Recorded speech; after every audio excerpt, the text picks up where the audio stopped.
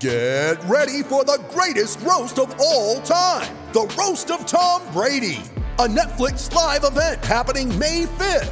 Hosted by Kevin Hart, the 7-time world champion gets his cleats held to the fire by famous friends and frenemies on an unforgettable night where everything is fair game.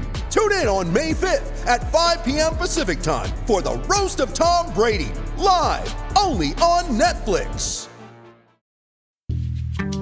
Jokic behind his back. What a take by Jokic. That's your sitter. Wow. As long as their fans go home disappointed, that's all I care about. So the Warrior fans can come in here, the Celtics fans can come in here, Laker fans can come in here. But take that L on the way out. Jokic. Harris goes the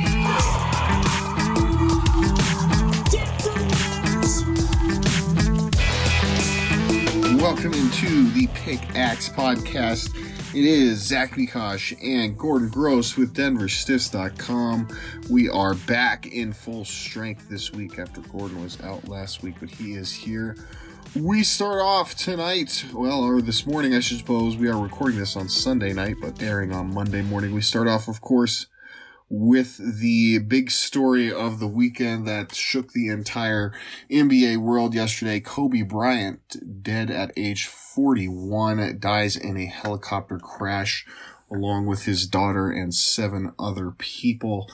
There is, obviously, this is a Denver Nuggets podcast, but there's no way we cannot discuss that story as it broke earlier today. I have actually never written anything for this podcast. It tells you about my preparation right there. Other than just a general rundown. So, for the first time ever, actually, I wrote something specifically about Kobe because I think it is such a, it's a polarizing topic, I think, in Colorado specifically. And for those of us who really were around back in 2003. So, what to say about Kobe is that he's obviously an icon in the NBA that rivaled any player or whoever really played in the league, whether that was Michael Jordan, LeBron James, whoever you want to say. Kobe was right there. His accomplishments, of course, are unrivaled or at that same level of a person you would think of the greatest of all time, whether it's the MVP and the five rings, the 2 finals MVPs, 15 times All-NBA, 18-time All-Star. Those are no doubt Hall of Fame, first ballot Hall of Fame credentials, and undeniably one of the greatest basketball players to ever play the game. Off of his court, obviously, we know here in Colorado, the legacy is a bit more complicated. His legacy is marred by the sexual assault accusations in 2003 in Eagle, Colorado. Those charges were dropped, and Bryant settled outside of court with his accuser, but only one woman now knows exactly what happened that night. And the rest of us are left to form our own opinions of Kobe and how that matter changes it for us. What we know is since 2003, we've been given every indication that he has been a dedicated husband and an exemplary father, and we know that was true up until his final moments. Kobe and his daughter Gianna are survived by their wife and mother Vanessa, their daughters and sisters Natalia, Bianca, and Capri. Kobe's game and image transcended basketball as he became a global icon and brand.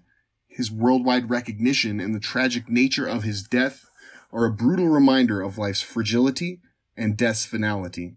To lose so many people and to lose some at such young ages is what makes this loss the most difficult. To have so much love and joy robbed of the world before it even truly had a chance to blossom is a tragedy that no one should ever have to weather. In this time, we should all remember the families who are affected the most and make sure to show them all compassion, empathy, and respect. And with that, Gordon, I will turn it over to you and your thoughts on Kobe Bryant. Well, like you said, man, it's a complicated thing here in Colorado. We got more coverage probably than any other state about his off-court transgressions.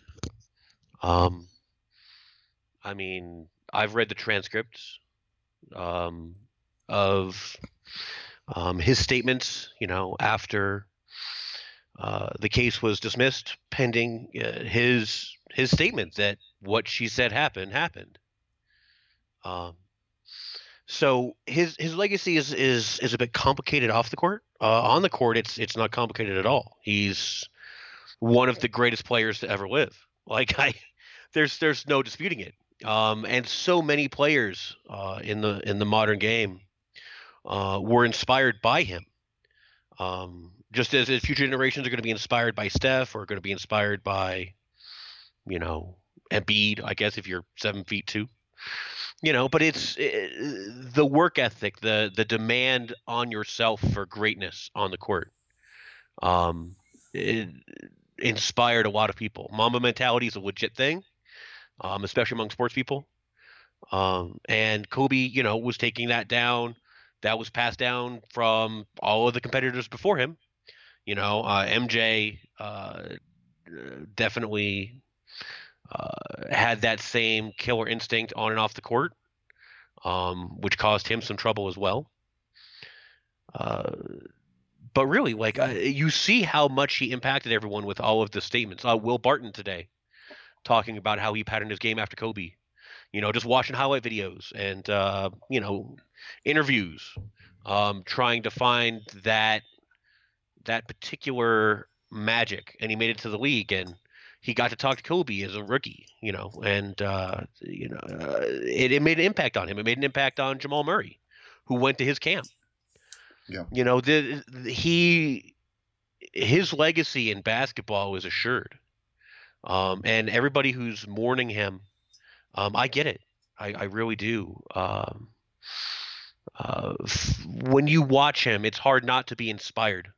Whenever you watch mortals do things that feel superhuman, it's a fascinating thing, especially when they're wearing the jersey of your town, when they in some fashion represent you. It's what sports is about, is being represented as a mortal by superhumans. Right. It becomes a part really of culture. Yeah, absolutely. I feel horrible for his friends and his family, for the families of all of those who died today. Right. Really, like it, for the poor campers who were sitting and waiting, Right. and then had to find out at this camp that they've come to be coached up, that Kobe is no longer with us. This is going to be a hugely impactful day, in the lives of a number of people.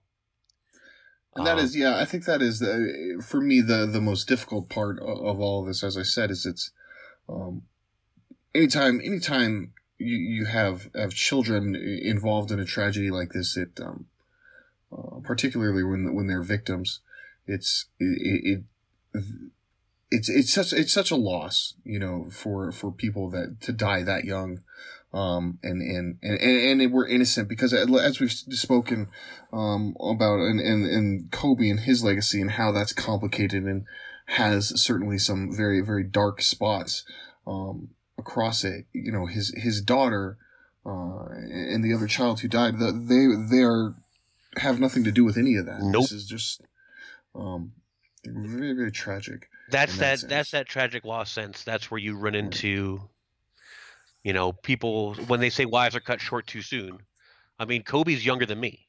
Right. So Kobe's life in many ways was cut short too soon, and the kids who died, it's just tragic.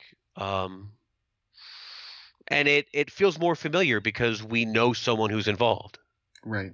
Because he is, like you said, he's an icon of our culture. He is a part of our culture. And is known around the world. Yeah. I mean, you people throw away, wadded up paper in a trash can, shouting Kobe. Right. Like, I mean, literally, like he's iconic. And when you lose an icon, it's less about the icon than it is about how you felt about the icon. Right. About how the icon made you feel about yourself.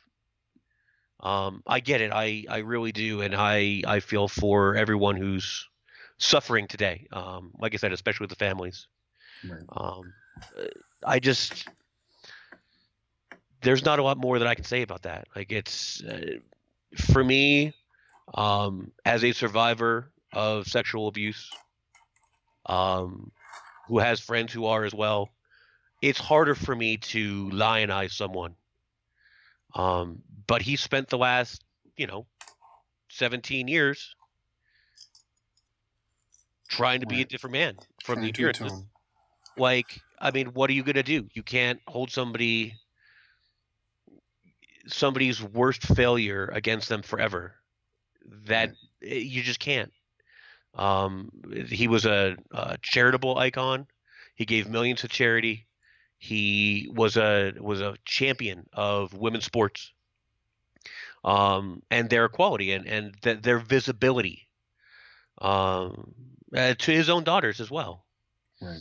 There were many things that he did that were worth championing, and it's good to see the impact that he had in those ways. It really is. Everybody who was moved by it, everybody who was moved to do better, by either watching him play or, partaking in any of his sort of self-help stuff. I'm very sorry for everybody today who's feeling that loss. Really, I am.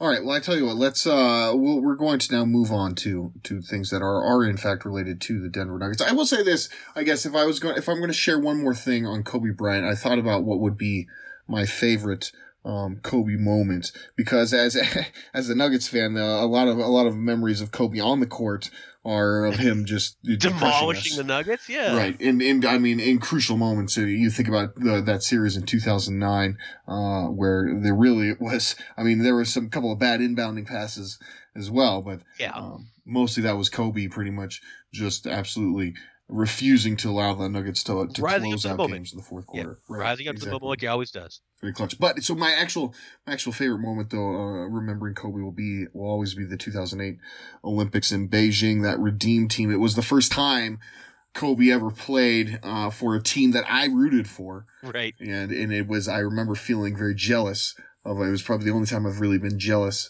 of Lakers fans. Because I realized how awesome it was to have that guy on your team, and he was as he dominated throughout that Olympics. It was really unbelievable cool player, just unbelievable competitor on the court. Really, right? Exactly, man. It's all right. Well, let's move into some Nugget stuff. So we do have some. We're going to go back to our normal format of we're going to review what happened and then look forward to the upcoming week. Nuggets had was it 4 games this past weekend? I think 3 of them really since last weekend, where they twice against the Rockets, once against the Pelicans. Nuggets end up splitting the games with the Rockets. I want to get into that specifically because that does have some playoff implications, tiebreaker implications. And I also want to talk about Michael Porter Jr. because Denver's been going through a lot of. I know. We're going to give Michael Malone somewhere is cringing in anger right now, but we're going to talk about it anyway. Right. We're going to do it. That's right. We don't care. So Michael Porter Jr. has been getting a lot of more minutes because of injury. But I want to talk about what happens to him when everybody starts coming back healthy. Then, we'll spend the second half of this show, looking forward to the upcoming week. Nuggets have one home game, but it is probably the biggest game of the week. The Utah Jazz, who currently sit a half game up on Denver in the standings, they will play them this week for the first time this season. Then Denver also has 3 road games, 2 of which they'll look very winnable. 1 against Milwaukee, 1 against Detroit, 1 against Memphis. So get Gordon's opinion on all of that. And then of course we'll close out the show with our predictions for the Nuggets record for the upcoming week. So let's not waste or delay any more on the Nuggets content, and let's start with the split with the Rockets, because that was the game that happened just this Sunday. The Nuggets get the win, this time at home. James Harden, of course, did not play. It was an awkward game because the news about Kobe Bryant broke about a half an hour before tip-off. There was some guys been out on the court, man, just warming up. Like, guys are out there, doing their warm-ups, taking their shots, and then Will Barton comes out says, "Look what I just heard," is telling Murray. Murray, close to tip-off, is on his phone saying, like, what happened? Right. And of course, Murray wasn't playing because he's no, Murray wasn't one playing. of the guys who's out. But I'm just saying, like, it was things are unfolding in real time. Nobody knew exactly who was on the helicopter at tip-off. Right, Tyson Chandler, you could see visibly upset. Visibly, yes. On the bench. I kept looking for him on the bench throughout the game, and it looked like he eventually went back to the locker room. Yeah, I think he had to. He basically walked back and. Yeah, which was, I mean, obviously that was probably his decision. At least you hope it was. But it was like, man, I was wondering, man, why do you got this guy out there? Just let him. He's not getting regular minutes anyways. Yeah, so it's okay. He doesn't need honestly, to be there. It's such a hard thing. Like, right, and I think they were teammates. So. Yes, absolutely. And those are the things that are really hard. You find out a half hour before game time, and most of these people had some kind of interaction with Kobe, whether they're going to camp or talk to him on the phone or, they knew him. Right.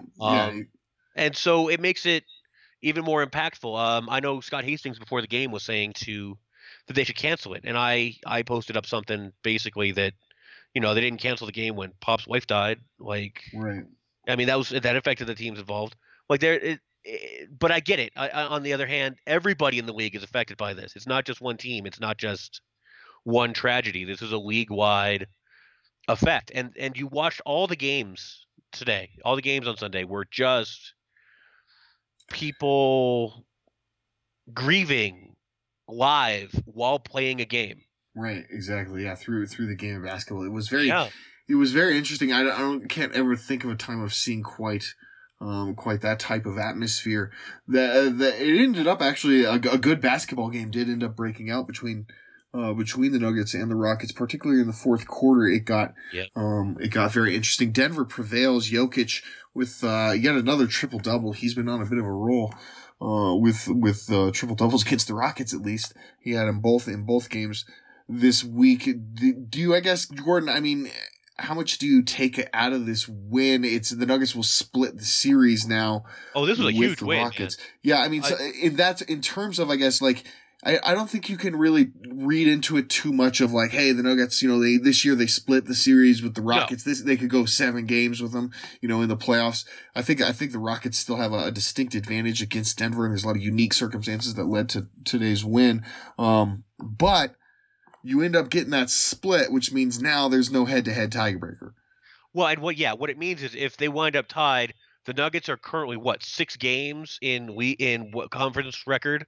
Right. Better. Something like that, yeah. So they have a huge advantage over the Rockets right now. If they wound up tied at the end of the season, that is a big, big deal.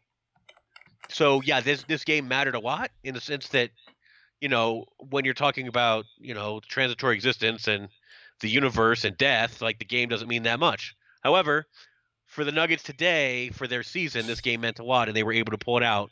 After the first half, I mean, you could tell both teams were just walking through the motions. Like, right. They were playing half speed, no defense, and no coaches were saying anything. There were no timeouts. There was no getting on anybody. There was no getting ejected from the game. No. Everybody was. It wasn't a tomb, but like people were processing in real time. Right. And then the effort picked up, and then they started, playing like for somebody. And then by the end of the game, it was just playing to win. And it was quite a change. It was one of the more interesting games to watch. It really, really was. It's been, it's been a very interesting week in terms of just watching this Nuggets team in general. You have this game, obviously, and everything we talked about. But even before, I mean, with all these injuries and they tried some different things, right? We saw, what was it against the, was it against New Orleans? And I think he started basically Will Barton at point guard, along with Torrey Craig and Gary Harris, right? That was your wings against that game against New Orleans. It worked, and we got to see Zion for his second game with New Orleans. So it was Zion's kind of a whole. He gave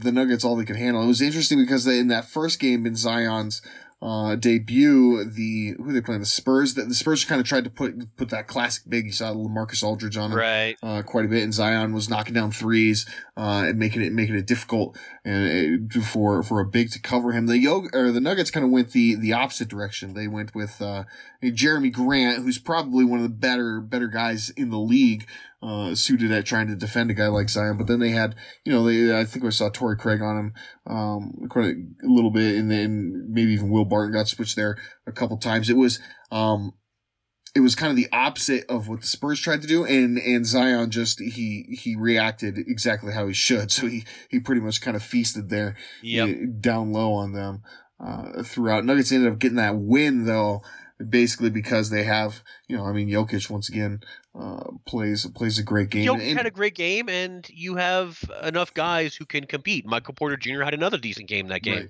Right. It's been a good week for Michael. He's had a good week. No, I was going to say, and the other thing you had is, it's kind of funny because the Nuggets lost the first two games against New Orleans when they didn't have Zion, but the fact of the matter is New Orleans is still, even with Zion, they're not that good. So it was... Well, and it's certainly going to take some adjustment time to get him worked in. They're not playing him in like crunch minutes right now. Right.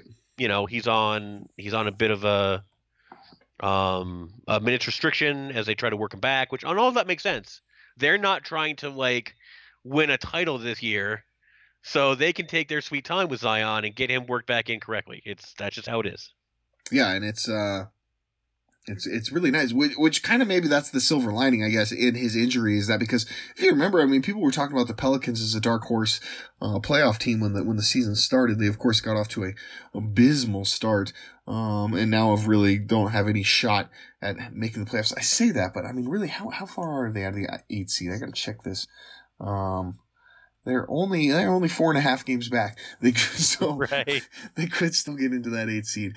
But you know what I mean? In all likelihood, it looks like they're not going to be making the playoffs. They're a team who's probably looking towards the next season. So it gives them, like you said, the kind of opportunity to work him in slowly. And that is probably for the best, because that's a guy who, his game and his game and his frame are going to put a lot of stress on that body, and it's something that you don't, unless you want to make sure he's 100%. You don't want to put anything to chance, because when he gets out there, it's going to be tough. Yeah. Well, he's just a huge freight train. Right. He's fast. He's explosive. He's dynamic, and he weighs way more than most basketball players. And sometimes you can get away with that. The round mound or rebound got away with that for a long time. Charles Barkley had a larger than average body on his frame, and got away with it. But I remember Larry Johnson, playing for Charlotte and then the Knicks. And I remember, his back eventually causing him issues, and from all of the heavy landings, from all of the... Even a guy like, who wasn't quite as explosive, but even a guy like a Danilo Gallinari, who had that same, big frame that was attacking the basket. It's hard on the knees. It's just what we've seen. Hard on the knees, hard on the back. That's... Yep. And you don't want you want Zion to make sure that he's taken care of. So you teach him how to land again. You teach him, now that you can jump up like that, don't come down awkwardly. I can't afford for you to be landing on one leg. You know. Right. We need to just keep everything secure the landing. Fundamental. Seriously, he's so talented. Yeah. It's really fun looking at all of the talent. And I know that here in Denver, we're all holding our breath about Michael Porter Jr.'s back.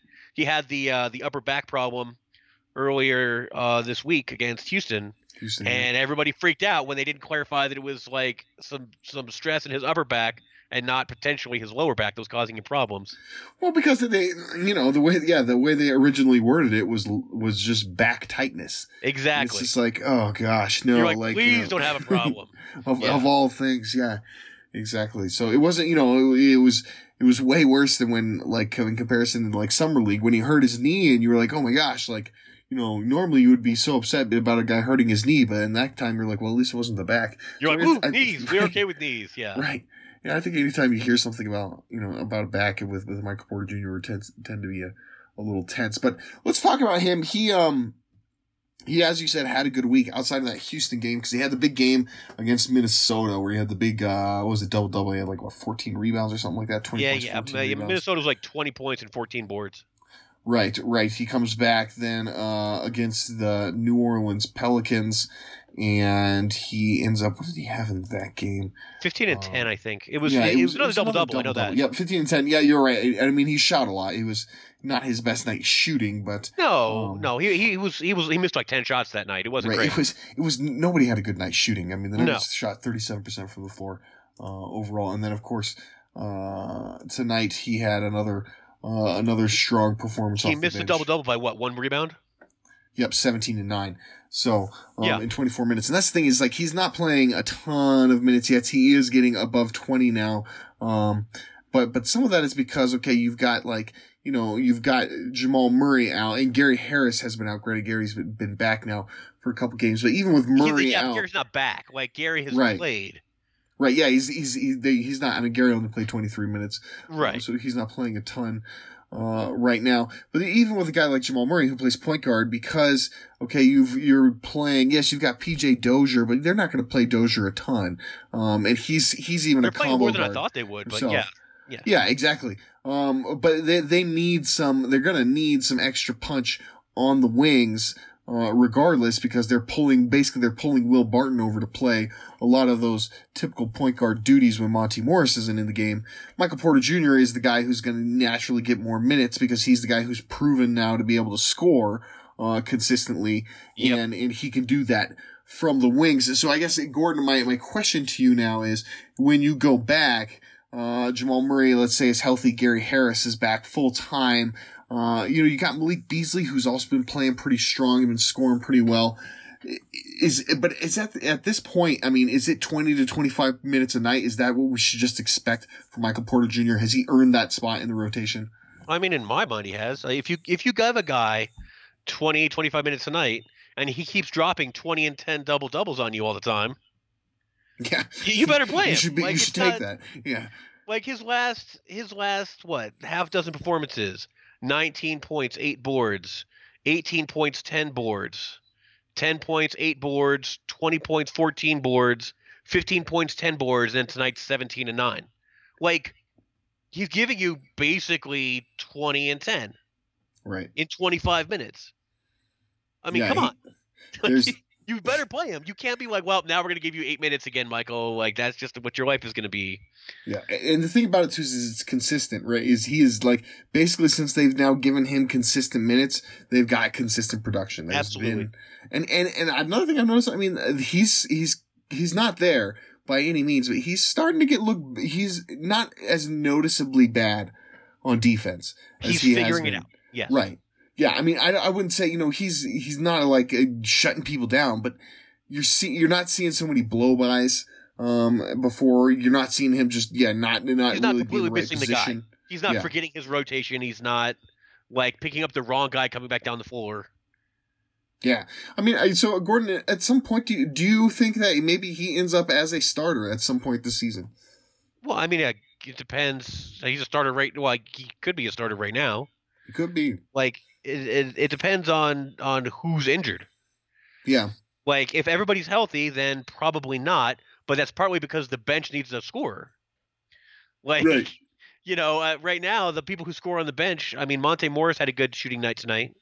Yeah, Monte Morris, I mean, he's been playing well. And like I said, and Malik Beasley's been playing better. They're getting a little more consistency. I mean, Malik didn't have a great night tonight. Didn't shoot it too well, but he's had some big nights. But that's really it.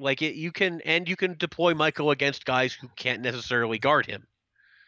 Although I haven't seen a lot of people guard him as starters or off the bench recently. That's not a thing that happens. Yeah.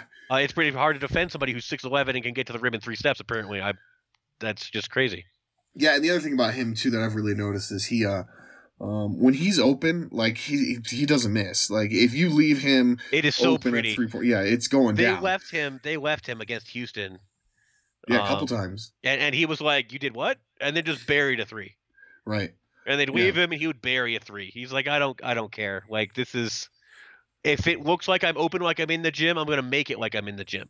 Yeah, exactly. There's no There's no question where I think it's hard time saying that about anybody else on the Nuggets. They all seem to be pretty streaky, even with the wide open threes. All right, I tell you what, let's go ahead. We're gonna hit the break because we need to get on to the upcoming week. So we will when we get back, we'll look at this Utah game and also this upcoming kind of like mini road trip they got going. So stick with us. We'll be right back.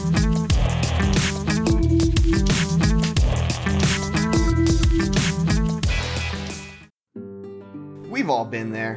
When the budget's the tightest or a time is the shortest, that's when disaster strikes. The last thing anyone wants to deal with in these times is an electrical issue in their home or business. Maybe your light suddenly won't turn on, or maybe a home inspector wants that electrical service changed before you can close out on a property you're selling. Heck, maybe it's not even an emergency at all and you're just looking to finish out your basement or get some power ran to that new AC unit. Whatever your need may be, give Sun Electrical a call. They're a family-owned and operated business that serves the Front Range, and you can be assured that you'll not only get the highest quality service, but you'll also get the most affordable price as well. Mike, the owner of Sun Electrical, will come to your home or business personally to evaluate your situation and provide a free estimate.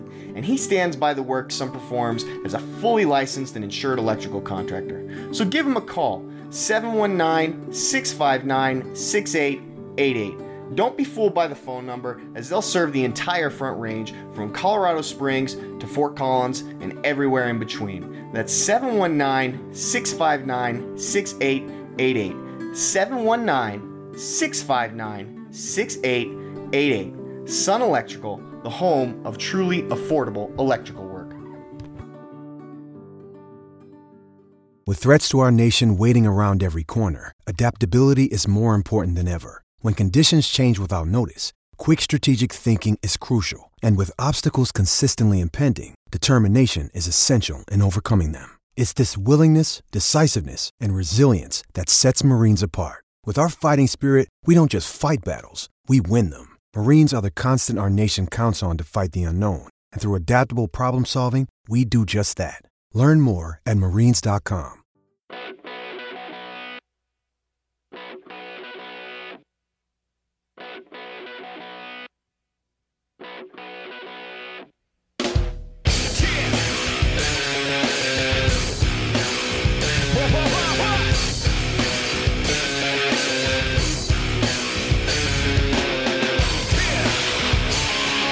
All right, and welcome back into the Pickaxe Podcast.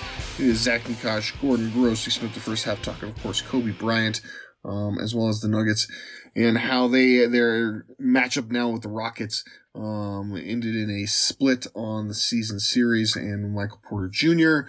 So let's now take some time. Let's look forward to this upcoming week. Nuggets have, I think, 4 games before we are back together next Sunday evening or Monday morning, I suppose, when you consider airtime. They have it's kind of weird. They're gonna go on the road here. They're gonna play Memphis, and then they're gonna come right back home, and then they're gonna play Utah, and then they're gonna go right back out on the road. And then they have, I think, who do they close this out with? Milwaukee and see, I can't even. They play Detroit on Sunday. Detroit, yeah, and then Detroit is next Sunday. So before the Super Bowl, weird, a 10:30 tip. So be prepared. We're gonna have to. We're gonna have to figure out how we're gonna work in a Super Bowl segment next week. Also, not Super Bowl, right? Super Game, that super awesome thing that's happening on the upcoming weekend. I'm sure I'm supposed to not say Super Bowl on my podcast, but I think we'll survive it. Yeah. I don't think the NFL's paying too much attention. So, all right. Yeah. So, I'm going to skip over the Memphis game pretty much, I guess, unless there's. You don't want to talk about, like, Jackson or anybody? Okay. Yeah, I mean, John Morant's awesome. And, well, okay, so here's the thing. We should probably not skip over Memphis, because guess who's the number 8 seed right now in the West? I know. Memphis Grizzlies. We'll get to them. We'll come back to them. Brief. How about that? We'll be brief. It's a big week. I'll come back to them. I want to get to the Utah game at first, because the Utah game is the most important one. So huge on the week, right? The Nuggets are a half game back of the Jazz, so I think they very well could never lose and will never lose again. Right, the Jazz have been on a crazy run. This past basically started probably before Christmas, or right around Christmas, and now has stretched in, what is it now? Like something like 19 out of the last 21 or something like that. But anyways, they're definitely 18 to 20 last I saw. So yeah, and then so it's if they won again, then it's 19 to 21. Yeah, they're insane. So it comes now. They'll play the Denver this week here in the Pepsi Center. I guess. I mean, do you think, Gordon, is this the in your opinion the best or I guess the most important game of the season thus far, or is that a little bit hyperbole to say that? That's hard to say, especially because you're not meeting somebody at full strength. Right. The Jazz have a bunch of their guys, and right now the Nuggets are missing some very, very important pieces like Plumlee and Millsap and Murray with a limited Gary Harris. Like, hey, now Emmanuel Mudiay is questionable. Right? Yeah. No, probable. Sorry, never mind. No, don't get me wrong. Mudiay would probably come in here and throw 20 down because that's what Mudiay does. Is he gets up for 3 games a year. Although he's been a decent backup for them. I'm not going to lie. He has been not the worst player in the league, which is a far and vast improvement. Well, yeah, right. It's an improvement of where he was with Denver. Yeah, I mean, the thing is, too, is that we got 3 more games against Utah. Yeah. So this is it's kind of weird. This is not a tiebreaker. This is not anything. This is a first. Right. It's not like that Houston skirmish game. Right. It's weird that they're playing Utah for their very first time. So late in the year. It's all backloaded. Their whole Utah schedule is backloaded for drama, apparently. There you go. It's built for TV schedule. I mean, they're done with the Rockets now. Yeah, isn't that kind of weird that now they've finished up a season series with Houston before they even played a single game against Utah. I mean, I look at the Jazz and I think that's a team that, classically the Nuggets have not performed very well against. Rudy Gobert is a problem for them because he is the best defensive center in the NBA. Yep. So if there's one guy you want to put on the best offensive center in the NBA, it's the best defensive center in the NBA, and that tends to give the Nuggets some problems. I'm interested to see. The other problem that they have is that the Nuggets do not drive shot blockers. They don't crash into them. They don't make them uncomfortable. Yeah, they try to shoot floaters. Yeah. They throw floaters up, and floaters are the kind of things that Rudy Gobert will throw into the 4th row. Like a la Zion Williamson. Yeah. Like he doesn't care, man. And he's gotten so much quicker. Just watching him, Rudy Gobert on defense, his recovery ability, not just his first move, which is always quick, but his recovery ability when he makes a mistake has gotten much better. Gobert is just a phenomenal defensive player. Yeah. Absolutely. And he causes Denver problems because of the way that they play. It's not like Jokic can go up in there and go over Gobert. What I'm interested to see, though, is they don't have Derek Favors anymore, who, of that combination of those two guys, I think really gave the Nuggets a ton of problems. They don't necessarily have to deal with that anymore. Favors is one of those guys that was able to defend Jokic very well, and allow Rudy to roam. Right, exactly. He would get put on classically. You'd end up seeing Gobert kind of trying to defend Millsap, which was fine. Yeah. But the Nuggets weren't always going to give, Millsap he's not the fulcrum of their offense, right? Like Jokic was. So when you had somebody like Favors who was capable of defending Jokic and had a lot of physicality that they could really kind of give Nikola some problems, and then on top of that you have the best defensive center, basically best defensive player, certainly the best rim protector in the league, able to just kind of roam. It really makes things tough. For the Jokic offense, man, because then guys couldn't just cut to the basket because there's a huge dude there who's willing to block everything in the world. Right. You'll notice that when they play Philadelphia, Jokic doesn't have any problem scoring. Right. Joel Embiid is also a force inside, but Jokic takes it at Embiid all the time. So I'm curious to see with Jokic and Gobert one-on-one with each other how that goes, and whether Jokic can pull Gobert out of the way to allow more guys to get to the bucket. And that's what we're going to get to see in this first game and matchup. Yeah, because there's not a ton. There's not really anything. That was the other thing. Derek Favors also provided a pretty good level of rim protection himself. they don't have that. I mean, you look at who the Jazz play now with Bogdanovich and Joe Ingles. I mean, Ingles is a good defender, but he's not a guy who you're worried about erasing shots at the rim on cutters and stuff like that. That said, the Nuggets better defend the stupid 3-point line this week. Yeah, no doubt, because that they're going to run into that with a couple teams. The other thing that I think that Utah gives you is going to be interesting to see what Denver does is they don't really start or play a point guard, a classic point guard right now, because Mike Conley's kind of coming off the bench. They're still working him back in. Right. So it actually might work to the Nuggets' favor to get Utah right now in this kind of weird scenario where they're bringing Conley back. Nuggets don't have Murray. So you could see another game where you see a Will Barton, Gary Harris, Torrey Craig backcourt or out on the wings. And that actually might help them against a team like Utah, who's going to start a very similar style of perimeter players. So going to be interesting to see. It's certainly at least going to set the tone for the Nuggets and the Jazz in this series. Yep. And we'll get to see where it goes. The Denver will play Utah. I think they play them at actually the very last game of the season. So, I expect every game against Utah to matter this year. And Utah is, they're well coached. They know how they play, and I always appreciate that about Utah. Right. It'll be interesting to see. Like I said, they're another team that Denver has classically struggled with, like the Houston Rockets. Denver, as they now closed out that series, especially Utah here on Sunday. The Nuggets are awful in Utah. Right. Utah and Houston are the two places you don't want Denver to go. Automatic losses. Yeah, those are just guaranteed. Yeah. Like their record in those two cities has to be something like 1-20 in their last 5 years or so. But the thing that'll be interesting to see is they this year. Okay, they played one game against Houston where they looked like they had Houston figured out. They played two games against both games on the road in Houston. They looked like just what they always look like against the Rockets. And then they win this last one here, kind of under a weird kind of circumstances. It's sort of weird circumstances now for this first Utah game, like I said, with them working Conley back with the Nuggets not at full strength. Yeah. It'll be interesting to see if Nuggets can do what they did today against Houston and repeat that against the Jazz and they got to take the problem with the Jazz is you can't just quit on that game. It's your home game. Yeah, exactly. You need to get that win. And then you're flying out at 2 a.m.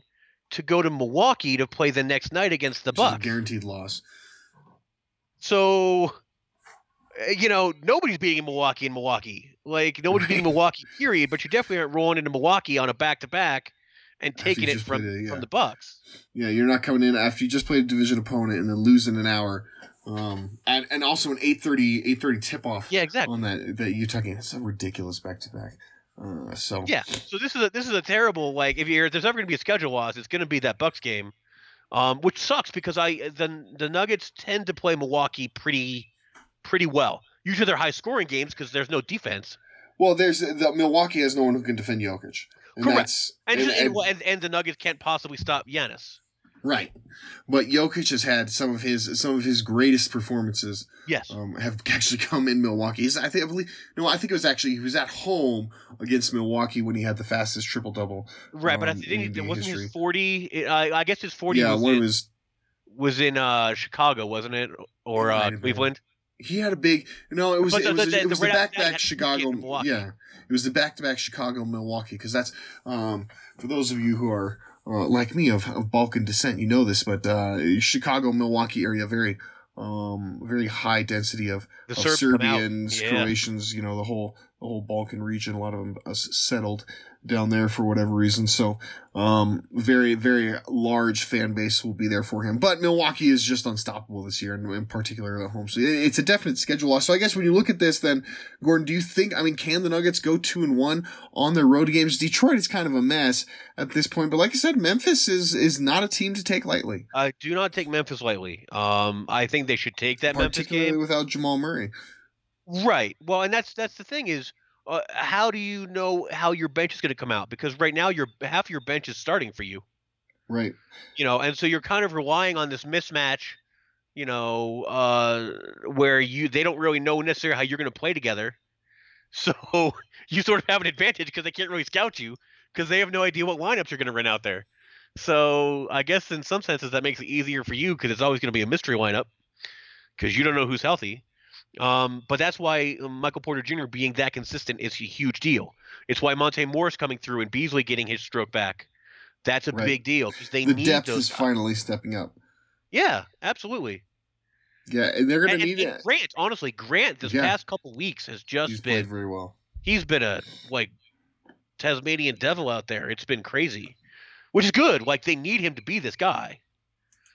Yeah, I mean especially with Paul Millsap out right now, and like it's very interesting because we're starting to really get that with these injuries. I mean, Murray obviously not so much, but like when you think about the other guys like Paul Millsap, getting hurt, so that it gives more time for Jeremy Grant, and even a Gary Harris getting hurt, and then Murray getting hurt, so that gives more time for Michael Porter Jr., Mason Plumlee being out. That's resulted also Michael Porter Jr.'s. We've seen kind of him play, that center spot, or they're playing, they're not really playing with a center at all, and they're playing just with Grant and Porter out there, as their two Porter's bigs. such a good rebounder, they can do that. They just have two bigs on the court, and one of them defends the perimeter, one of them grabs a rebound. It doesn't really matter which one of them it is. Yeah, and it works because Michael Porter Jr. is it's been one of the brightest things that we've seen, and both probably the best unexpected surprise has been he's a phenomenal rebounder. He's happy to use his size to go get any rebound you want, and I like that. And Jeremy Grant is not. But Michael Porter Jr., not the greatest defender, not really a great rim protector. Jeremy Grant, pretty good at that. So like they've been able to mesh those two guys together, and it's worked, which is good because they tried a little bit with Jared Vanderbilt and that didn't really work too well. Jared's still working on some parts of his game that he really needs to be able to contribute with a shortened roster like this. Right. And but it's worked out with those two guys. So it's interesting to see, like, you're getting kind of a glimpse of what this team might look like next season, right? Because Mason Plumlee might not be here. Yep. And Paul Millsap might not be here. Yeah. And Jeremy Grant and Jeremy Grant might not be here, but, those two guys, him and Michael Porter Jr. look like, okay, that's kind of your two forwards, that are going to play next to Jokic potentially for the next 5 years, so, this is what you wanted to see. Was one of the things that I was a little bothered by earlier in the year is they weren't using Jeremy Grant next to Jokic enough, I thought, because they need to know how he fits next to Jokic if he might be starting next to Jokic as soon as next year. Yeah. And so with these injuries, he's gotten more time next to Jokic. His game has been very strong in the last couple of weeks, and that bodes very well, especially in the playoffs when these benches get shortened. You need him to be able to play next to Jokic because Jokic's going to play more minutes, and he'll have fewer games to play with him. Yep, absolutely, and it's and you're going to you might need Michael Porter Jr. to play big minutes for you in the playoffs as well. He's kind of your ace in the hole. At least he by that time he might not be. By that time he might be relying on the guy a lot. So it's good to get it. If you're going to use him in the playoffs, now is the time to start really figuring that out. So because when you get into March, you're going to be in your run. Figure out how to take advantage of him and of Grant, and they've both been doing that a lot. And that's one of the reasons the Nuggets are still afloat, despite missing 4/5 of their starters for a couple of games here. Let me ask you this to kind of close out the show, or I guess before we get to our predictions, but do you worry because you're starting to see Grant and Porter kind of get it together? But do you worry that when Millsap comes back, when Plumlee comes back, that suddenly the Nuggets are going to get bogged down again trying to figure out how we get minutes for all these different guys? I mean, some, because minutes are always going to be tough on a roster this stacked. Now the trade deadline's in a week and a half?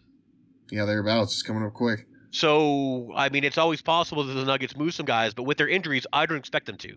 The whole reason that they didn't trade anybody before is because they wanted to make sure they were covered in case of injury, because nobody knew how Will Barton was going to come back and how Gary Harris was going to come back after their terrible injuries last year. And so they kept everybody. And lo and behold, we've got Millsap missing a bunch of games. Gary's been out. They need these guys. So rather than trade their depth, I expect them to hold on to their depth like crazy, because even if those guys aren't playing, in game 81, maybe, Gary Harris goes down with, a rolled ankle or something, and you need somebody. Well, guess what? Malik Beasley's still here. Right. So I think they're going to have trouble with minutes, but I don't think they're going to have trouble with knowing what those guys should do when they get in the game.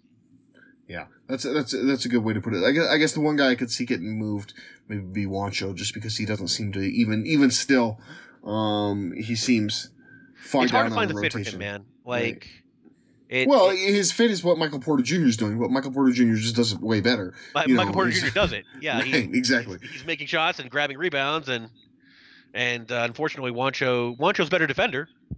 Right. But he not by much. his shot has deserted him, and if his shot's not going to be there, it's very hard to play him. Right. Yep. And the other thing about Juancho is you've got two more forwards, in Vanderbilt and Chanchar sitting behind him. So, and honestly, to free up, you know me, we're both Chanchar fans. that's right. Big time Vlatko guy. has the kind of game that I like. It's understated. It's effort play, and he makes the shots and makes the right move on defense, and that's all I want from my bench players. Right. I think with Michael Porter Jr. kind of really taking that role right now of the big forward, who's just the offensive scorer. Yep. The next thing you would want out of another kind of combo forward coming off your bench would be the guy who's the big forward, who's more of a 3-and-D kind of guy, and that's what you get more so out of Vlatko than you do out of Juancho. So it wouldn't, like I said, I wouldn't be surprised if that was the one guy they ended up doing something with. Obviously, it would be very, very minor deal if only Juancho were involved. Right. So. All right, Gordon. So give me your prediction. We got 4 games this week. Where do you see the Nuggets going? I'm gonna go 2-2 probably. 2-2. Do you think they get the Jazz game? I don't. I think they're gonna take Memphis. They're gonna take Detroit, and they're probably gonna lose the back-to-back Utah and Milwaukee. Oh, that would be rough. Here's what I like. I like the Nuggets to get the win against Memphis. I like them to. Actually, I'm gonna take that back. I like them to lose against Memphis. They Trap get game, the win. huh? Yeah. No, well, not even trap game. Like I said, I think Memphis is better than people. I agree. People think. I think this is now the first game that all these guys, after the shock of the Kobe Bryant dying, that they're going to now play on the road. That it could maybe have them come out sluggish. I think they get caught off guard. It's one of those games they played on their competition. They end up losing. They get back. They get the win against Utah. Drop the game against Milwaukee. Get the win against Detroit to 2-2 as well. Just a little bit different way of getting there. I just wanted it to figure out a way they could do it and beat the Jazz. Was basically what I was after there. So. All right. Well, with that, I think we will close out the show. Make sure you guys are following us on Twitter. I'm at Zach Mikosh. Gordon is at GMoneyNugs, at Denver Stiffs, at Pickaxe Podcast. Follow us over on Instagram at The Denver Stiffs. And make sure you are also subscribing to the YouTube channel as well as the Denver Stiffs Podcast Network. You can find that wherever you listen to your podcasts. It's probably what you're hopefully subscribed to right now as you're listening to the show. But if you're not, make sure you do that. You'll get this show, Nuggets, Numbers, The Dig, The Denver Stiff Show, all kinds of great stuff. So make sure you guys are subscribing to that. Alrighty, Gordon, as always, I appreciate you being on, sir. Oh, I appreciate it. And this was a really strange day with a lot of oddness unfolding as it went, but it was an interesting week for the Nuggets. They came out on top today, and hopefully they mess with both of us and do better than both of our predictions. There you go. All right, everybody. We'll talk to you next week.